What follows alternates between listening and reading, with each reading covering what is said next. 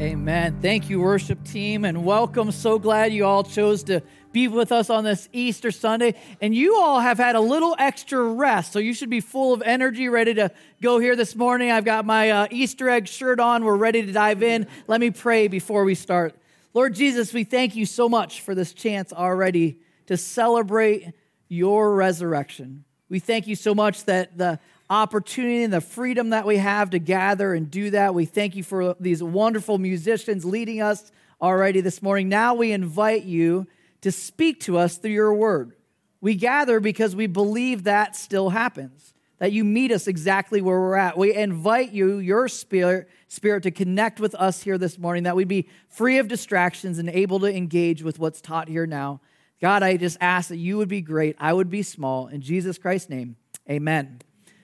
All right, well, you see on the screen there our title for this morning's message, Easter Changes Everything. And changes everything is the big idea. A lot of you, when you think back and reflect on your days, you can think of different things, different moments in your life that you say, man, from that point forward, things were different. You know, things changed after this. It might be as early as your junior high years. You remember your very first crush, the first introduction to the opposite sex, and you're like, wait a second, this changes everything. Maybe a little bit later in life, getting your driver's license. Finally, freedom. I've been talking with Chad, his oldest daughter is getting her permit, and he's introduced to the fact that that changes things, right? For you, maybe it was your wedding day. That definitely changes things for sure. And probably the one, if there's ever going to be an amen moment in this service, how about having kids, your first child? That's a change everything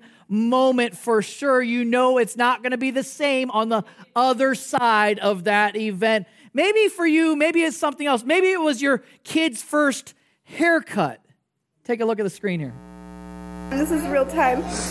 I'm crying because, look, Teddy found the buzz cutter. Eloise, turn around. Turn around. Turn around. Why'd you let brother do that?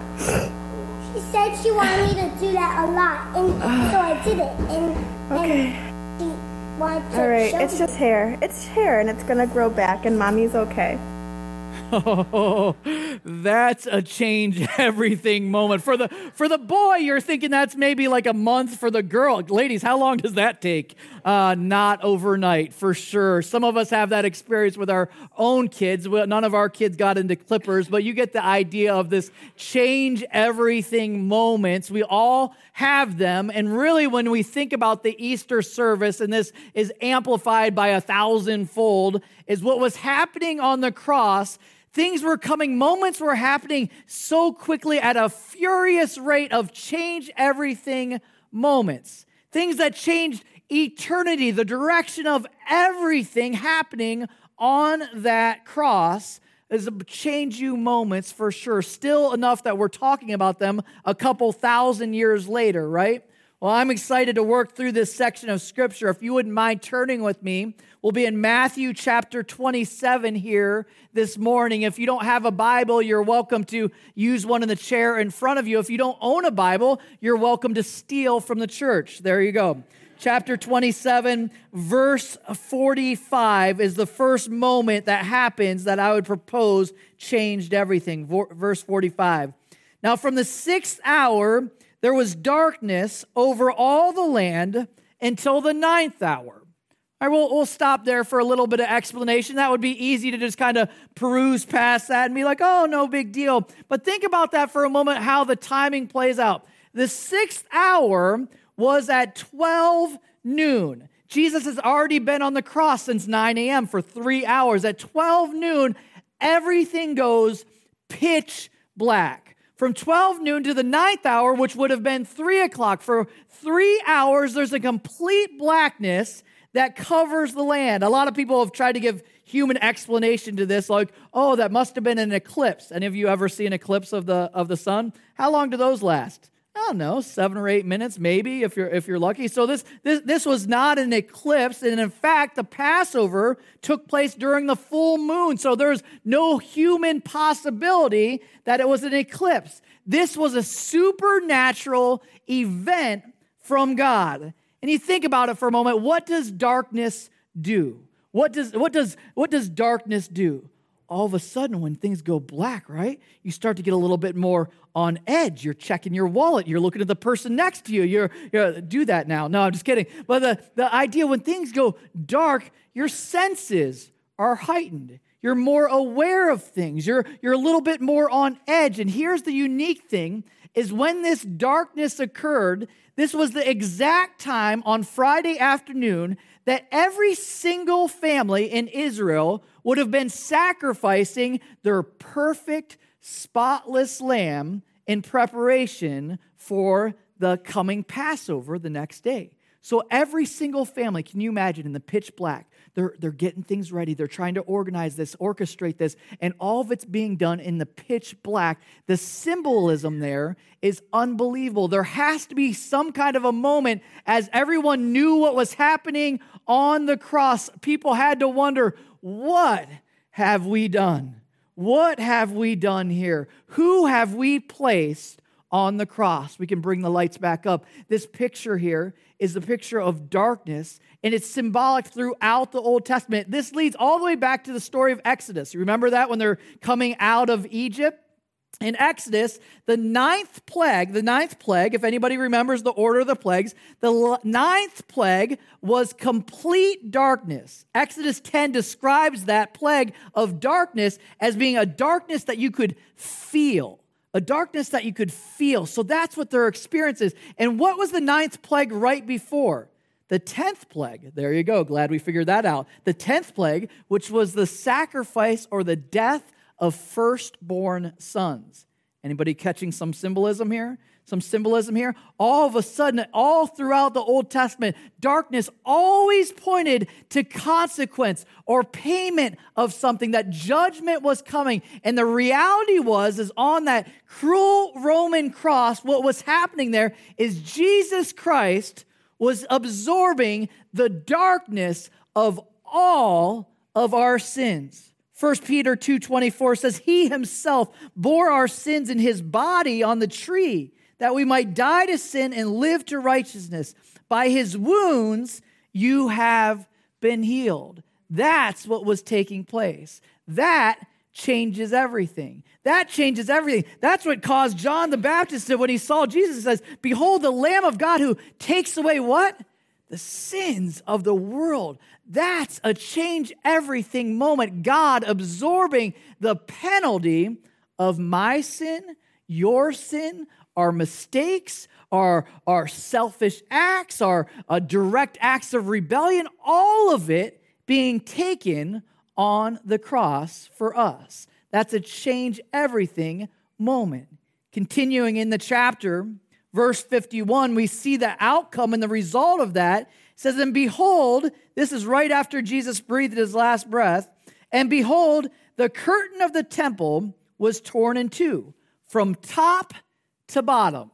Let me give a little explanation there, a little backstory. This was all the way back to Adam and Eve with our willful rebellion, our choice to go our own way independent of our Maker. Our sin created a separation or a divide between us and God. You say, well, how do I know that? Well, the prophet Isaiah is really clear on this. It says in Isaiah, it says, your iniquities have made a separation between you and your God. So there's a gap in between us because he's perfect and we're not, right? He's perfect and we're not.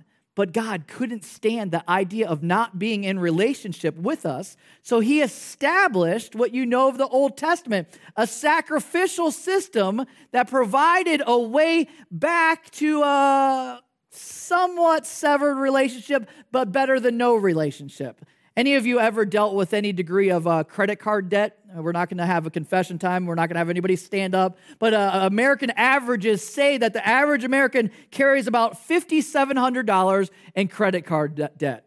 Oh, wow. California wouldn't want to be outdone, though. We average $10,500 in credit card debt, so we're ahead of the race. All right. So that's not where we're supposed to cheer. But here's the idea. The reason I bring up credit cards is the way that a credit card works is every single month you get a statement in the mail, and it gives you two options. You can either pay for the amount owed in full, or what's the other option? Minimum payment, right? Minimum payment. Minimum payment is just the bare minimum payment that's going to keep you in some kind of relationship with the Visa company, right? Some kind of, okay, we're still okay here. I was reading online this week that if you owe $2,000, you owe $2,000 in credit card debt, and you make if you're to make the minimum payment, who has a guess how long that takes to pay back? 30 plus years to pay that back. That's $2,000 of making the minimum payment. So all intents and purposes, $10,500, it's not really happening in your lifetime. You see, this is the same picture that God is saying, you know what, we put in place a sacrificial system that was a minimum payment that kept the potential for us to have interactions with each other, but it never dealt with man's debt, with man's sin, the consequence of his actions. All of a sudden, that still needed to be dealt with by God. And so God, in this arrangement between God and man, had put in the system here, in the religious system in the temple, had what was called the Holy of Holies. Have you ever heard of that place in the temple? Kind of one section of the temple that was set apart, kind of the earthly dwelling place of God's presence. The Holy of Holies was a place where the Ark of the Covenant was kept, and it was on the other side of a really big curtain. You can see where we're going here. It's about a 60-foot high curtain, about 30 feet wide and about 4 inches thick. So this is a legit curtain. Other Jewish historians describe this curtain of taking as many as 300 priests to actually manipulate the size of it. That's how huge this curtain was. So that's there separating the regular average Joe from God, kind of a regular constant reminder that our sin left us unfit for the presence of God. Our sin left us unfit for the presence of God. Once a year, maybe you guys know this, on the Day of Atonement, Yom Kippur, if you celebrate Jewish holidays, once a year, the high priest, in this case, this would have been, what's the high priest's name? I forgot. Caiaphas. There we go. Glad we're all on that. So Caiaphas would have gone in on the Day of Atonement into the Holy of Holies to make a sacrifice as an atonement, as a partial payment for the sins of Israel. Once a year. That was the only time anyone went into the Holy of Holies. Are you tracking with me? This is a separation that was there. And here's what they did with the high priest. I found this interesting. I was researching a little bit. Is the high priest would have his long robes, and at the bottom of his robes, they would have bells attached to his robe, and then a rope attached to his ankles, so that if things went poorly in the Holy of Holies, they could drag that guy back out. You know, they were like, hey, if the bell noise stops, start bringing them in. Fish them in, guys. So this is a picture of what's going on, the separation or the gap between a perfect God and an imperfect person. So what does it say? The moment that Jesus breathed his last breath, all of a sudden the text says, behold. The idea, it's the word idua, comes with the idea of shock or amazement or wonder. Behold, that temple, or that curtain in the temple, 60 feet high, was ripped from bottom to top. No, from top to bottom. See, a lot of people think that it's our human effort ripping the separation that's going to create the divide. No, it was God's intervention, his divine hand of ripping that curtain in two that provided a way back into the relationship that we were made for with our God. God created the divide, or we created the divide with our sin. He's the one that separated the divide. If you've spent any time in the South, I enjoy a little bit of Southern hospitality. I love the twang of people with kind of a Southern accent. Anybody know someone from the South that has a little bit of a twang? I like when someone's welcoming you in, and they'll say, and as you're coming in there, they'll say, come on in, y'all. Anybody ever hear somebody that's always got y'all attached to it? In fact, say that to your neighbor. It's fun. Come on in, y'all. That's the idea of what's happening in this moment is God Almighty, through the consequence of sin on his own son, is saying what? Come on in, y'all. You're all invited.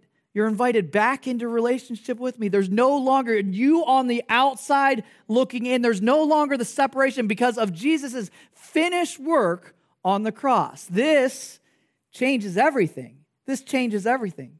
The text continues. It gets even more intense. I don't know how that's possible. It gets more intense in the second half of verse 51. And the earth shook and the rocks were split. The tombs also were opened, and many bodies of the saints who had fallen asleep were raised. And coming out of the tombs after his resurrection, they went into the holy city and appeared to many. Wait a second, that's just like 3 lines of pure craziness. You see, what's happening here is people had rejected God, but nature and creation never had a problem recognizing who Jesus was, right? See, all the way throughout Jesus' ministry, whether it was water molecules changing water into wine, whether it's waves obeying his command, whether it's fish multiplied or fish swimming into nets, whether it's water solidified so you can walk on it, whether it's wind obeying his voice, it all obeyed his command. And so when he finally broke through the chains of death, what does it say? An earthquake took over the land. And this wasn't a minor tremor, right? When my wife and I first moved here from Illinois in our first year, we were introduced to our first little quake here. I remember we were in our upstairs bedroom, and all of a sudden I look and I'm like, oh, the wall's shaking. What's going on here? Like, it was a little bit of chaos. I'm like, well, why did I leave the safety of sweet Illinois? Like, what's going on here? But that was like a millisecond. There was no rocks shattered with that earthquake. Like, does anybody remember that one? It was no big deal. Here, all of a sudden, to the degree, the size of this, rocks are breaking, tombs are being broken open. You know how a tomb would work with stones pushed in front of them? I mean, this was a major seismic event, all of it to put the exclamation mark on who it was that was crucified. Who was this man? Who was it? You see, these Roman soldiers, they had crucified literally thousands upon thousands of men on those same crosses. And this was something different, though. This was something different. Who was this God-man? What would that be like? What would the experience as you're watching, as you're the soldier, and all of a sudden the lights it's been pitch black the whole time he's been on the cross. All of a sudden he breathes the last breath, the lights come back on, and the world starts shaking. What would that be like? And then what does it say happened next? Dead people started coming out of the tombs. Like what the believers that had perished are literally coming back to life. I feel like we kind of cruise past this, like, yeah, there's a lot going on there. Like, what? Like, can you imagine you've been to somebody's funeral and you're like, hey, Frank, what are you doing? Like, I thought you died a couple weeks ago. What's going on here? What in the world? We don't know what happened with them. Don't you guys wonder what happened to those guys? Did they live like their full lives out again? Like, are they hang out? Like, or was it just for a few weeks? I don't know. Go back in the tomb, shut the door. I don't know. But we'll find out at some point. But either way, it was a demonstration of one important thing.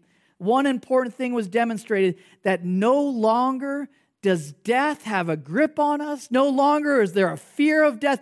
God, in that moment, had broken the spell that death had on us. He said, you know what? A believer has nothing to fear any longer because death had been defeated.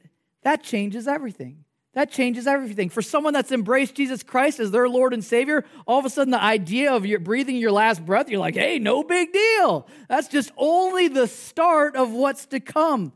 1 Corinthians 15:22, for as in Adam all die, so also in Christ shall be made alive. But each in his own order, Christ the firstfruits, then at his coming those who belong to him. Death is not the end of our story.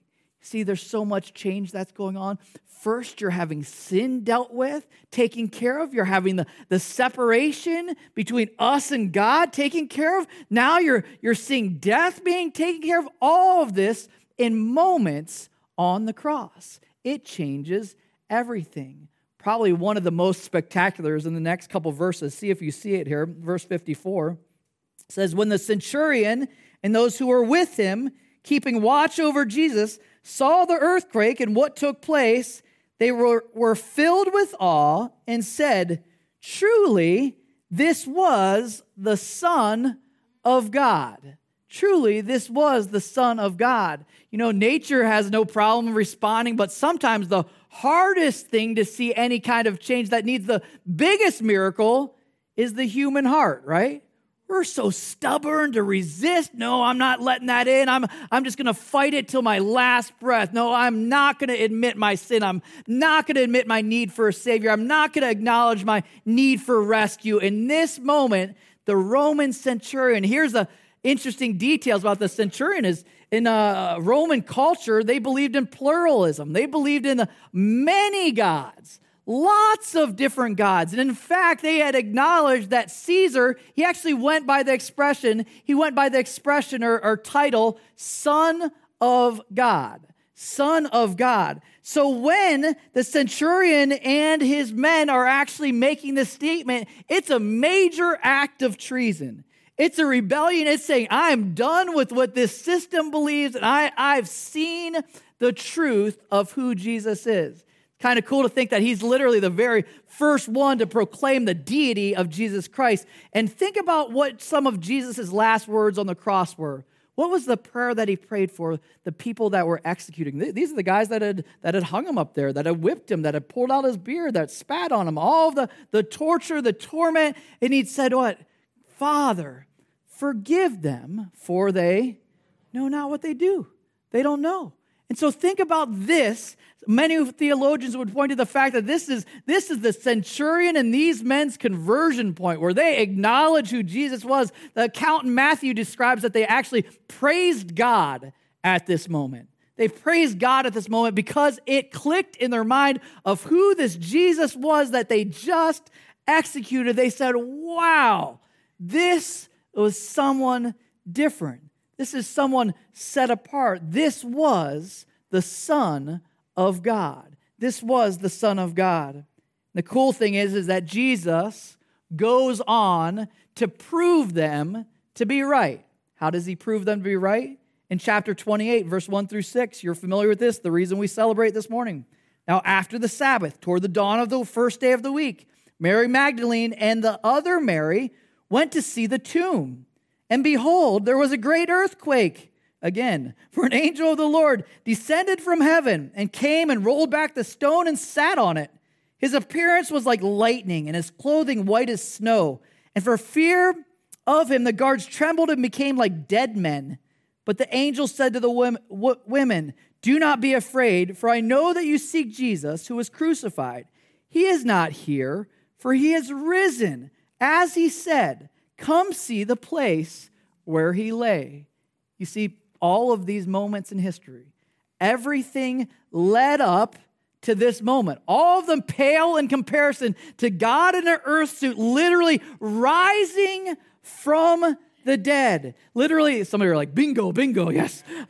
Rising from the dead, coming back to life, proving victory over the grave. It's a pretty awesome moment, a moment that changes everything, a moment that changes history from everyone in the past that was looking forward to it and all of us in the future that look back to it. It changes everything. For the next around 7 weeks, Jesus, it wasn't like a question mark, like he showed himself to one person. He showed himself to hundreds of people. In fact, Scripture describes over 500 people at one time as witnesses to his resurrected self. You're like, that's not something that people can debate or question. It's a question, though, that what was the response? The disciples, his disciples that were known for being kind of wimps, right? Kind of cowards, kind of pansies. All of a sudden, there are these fearless risk takers willing to die for their claims of the resurrection because this changed everything for them. For us, now, a couple thousand years later, we're left with that exact same choice, that exact same moment. What do we do with Jesus Christ? Do we believe and embrace his finished work on the cross? Or do we say, I'm not buying it. Even though the Romans that killed him bought it, I'm not buying it. Even though the disciples bought it, I'm not buying it. I'm digging in my heels. You see, every single person, whether they realize it or not, their eternity hinges on their response to this message.